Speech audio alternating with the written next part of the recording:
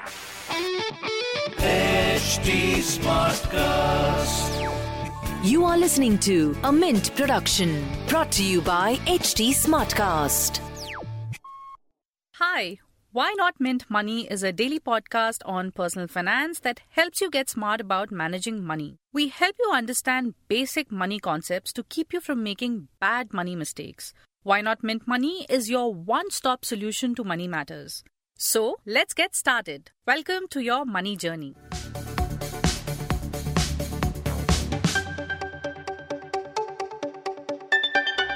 The pandemic acted as a catalyst in increasing the number of cybercrime across the world. According to the latest report by the National Crime Record Bureau, India recorded around 50,000 cases of cybercrime in 2020.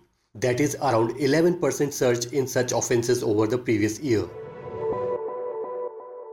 Hello and welcome to Why Not Mint Money. I'm Navneet Dubey from the Mint Money team, and today I have Subhajit Mandal with me. He is a CFA and co-founder India InsurTech Association and Cyber Syria. He will tell us about the nitty-gritties of cyber insurance. Hi Subhajit. Coming up straight away to the first question is what is cyber insurance? So cyber insurance, Navneet, can be classified broadly into two categories, like most insurances are. One is for individuals and one is for companies. So when it comes to individuals, you would have seen a lot of news in the recent past, and when I mean recent past, in the last couple of 2 to 3 years, where people's accounts are being breached. Meaning somebody gave away their OTP by mistake because they thought they were speaking to the bank. And that led to the attacker taking money out of their customer's bank account, right? So that is one way customers lose. Then there is identity theft. So people's identity, passport details all get stolen and then they are used for other criminal purposes. So that's on a personal level. There are various other financial crimes that a cyber insurance for an individual protects against.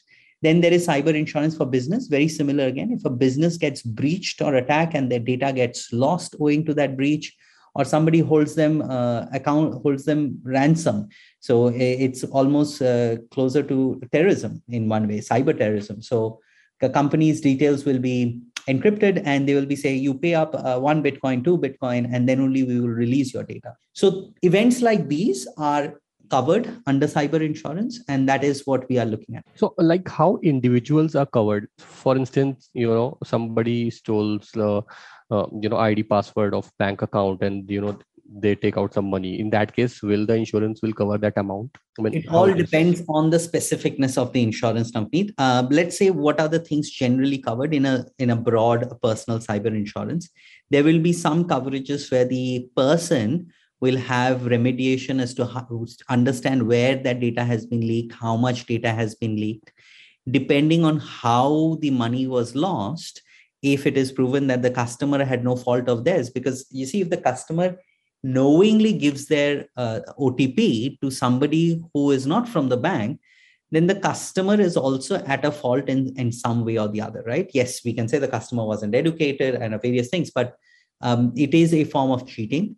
And in that process, the customer may be covered to a certain extent, but the details will depend on the policy. I'm being very careful. These are regulatory matters, as you know, insurance, but it depends on the policy. And sometimes these are covered. If, for example, let's say the email was hacked into, and then the attacker got the OTP from the email and then stole money, then that is a more probable case for the customer to have a certain amount of coverage, whatever the insurance policy defines. So nowadays, people are, stealing the PAN card of individuals through these online frauds.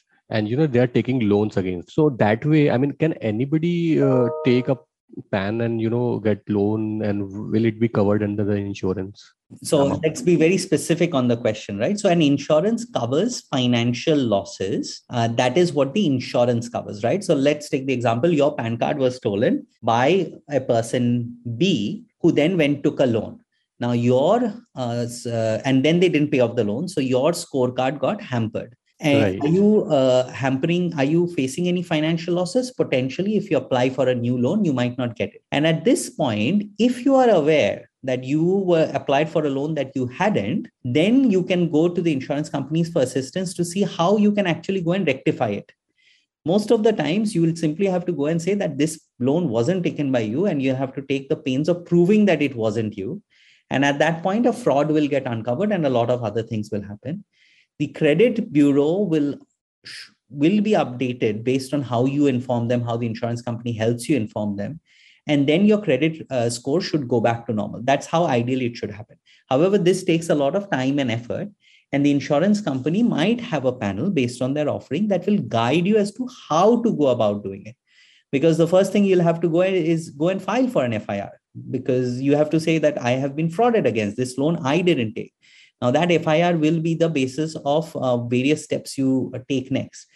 So at this point, back to your question, will an insurance company assist you? Yes, by providing you guidance how to go about doing it, depending on the insurance company. Some provide, some don't. But that is the value that the insurance company will provide. You shouldn't face any losses because you wouldn't be forced to pay back that loan. Because you can always go and say, I never got that loan, because you can show the money trail that the money never reached your bank account. Sorry, it's a detailed answer, but as you can understand, these are not easy, trivial matters anymore. It's becoming very and very detailed, these cyber crimes. So, I mean, there are something, some insurance policies which covers theft insurance also. So, I mean, just getting confused between this theft insurance thing and this cyber insurance thing. So, are these the same, or like there's a difference, or they are like technical difference between the policies which covers theft? So theft insurance is very easy to understand in the physical world. If you had a phone that got stolen, then the phone had a certain value you had paid to buy, and then the insurance will cover a certain amount of it. Your phone might be 10 years old, so it will not cover the full price. But if your phone was 2 days old and you left it in your house, which was fully locked, and you had a theft insurance, which is a home insurance, it'll get covered. Now let's look at the cyber equivalent of it. If somehow money gets stolen from your bank account, while you had your password as well as your two-factor authentication, you didn't share it, yes, there'll be coverages. But that use case is very limited. A bank's systems will need to be breached in order for that to happen. Otherwise, a bank system is pretty strong in terms of avoiding such situations. Now, if you kept any sort of, and this is where it's starting to get interesting, in today's date, if you kept any of your financial assets which are more soft in nature, like crypto. Now, you could be holding certain crypto assets in your laptop, and the insurance policy might cover that as well. The reason I say is the policy has to be very clearly calling that out. So that in that case, that's a theft of an asset. And lastly, I mean, you are trying to say like theft from the laptop itself. So if I have kept something in my laptop and somebody steals it, so that's a theft. But that has to be through online, because there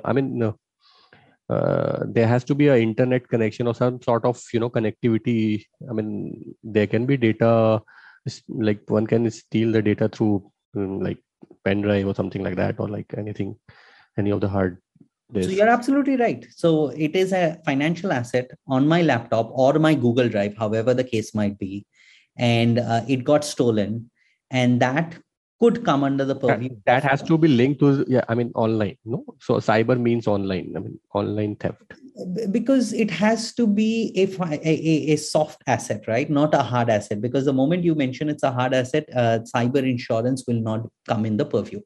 So it is the way it is a digital asset. The right word to use in this case is it has to be a digital asset, and then it will come under the purview of cyber. Okay. So like what sorts of attack results in cyber insurance? There is thousands of attacks possible. Okay. Let me say what kind of events triggers a cyber insurance coverage. Because the number of attacks are paramount. It will not take a quick call between us to go through them. There is a list of top 25 attacks from OWASP that one can look at, and top list of attacks that are constantly happening. But let's go back to what are the triggers. A cyber insurance comes into play when there is a loss. So let's assume my antivirus picked up, I had a virus on my laptop. Okay. So I didn't have an antivirus. After 2 months, I installed antivirus and suddenly say, I had 3 viruses in my laptops. But those viruses, unless I prove led to a loss on my end, the cyber insurance will not kick in. Insurance, just the way it has been designed for centuries, it will kick in when there is a financial loss. Okay. Some cyber insurance companies provide value-added services saying, if you find ABC, let's say I am locked out of my Facebook and I feel somebody has taken over, they might provide certain assistance to help you to get your control back. But those are value-added services. That is not really where the insurance kicks in. So is it necessary to have antivirus installed in the system to get cyber insurance?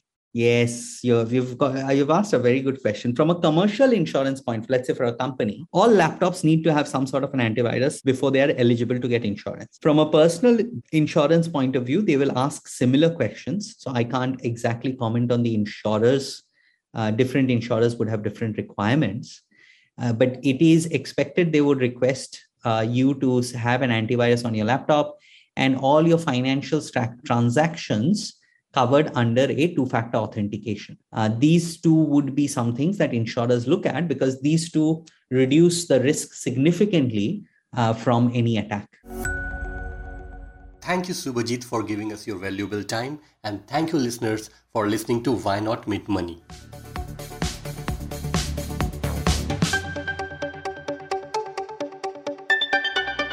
Thanks for listening in. We're also available on livemint.com. And if you're old school, then do pick up a copy of Mint for some insightful coverage. If you have any questions you want us to address, do reach us out at HT Smartcast. We are present on Twitter, Facebook, and Insta. And if you want to connect over email, write into us at mintmoney@livemint.com. Until next time, it's bye-bye. This was a Mint production brought to you by HT Smartcast. HT Smartcast.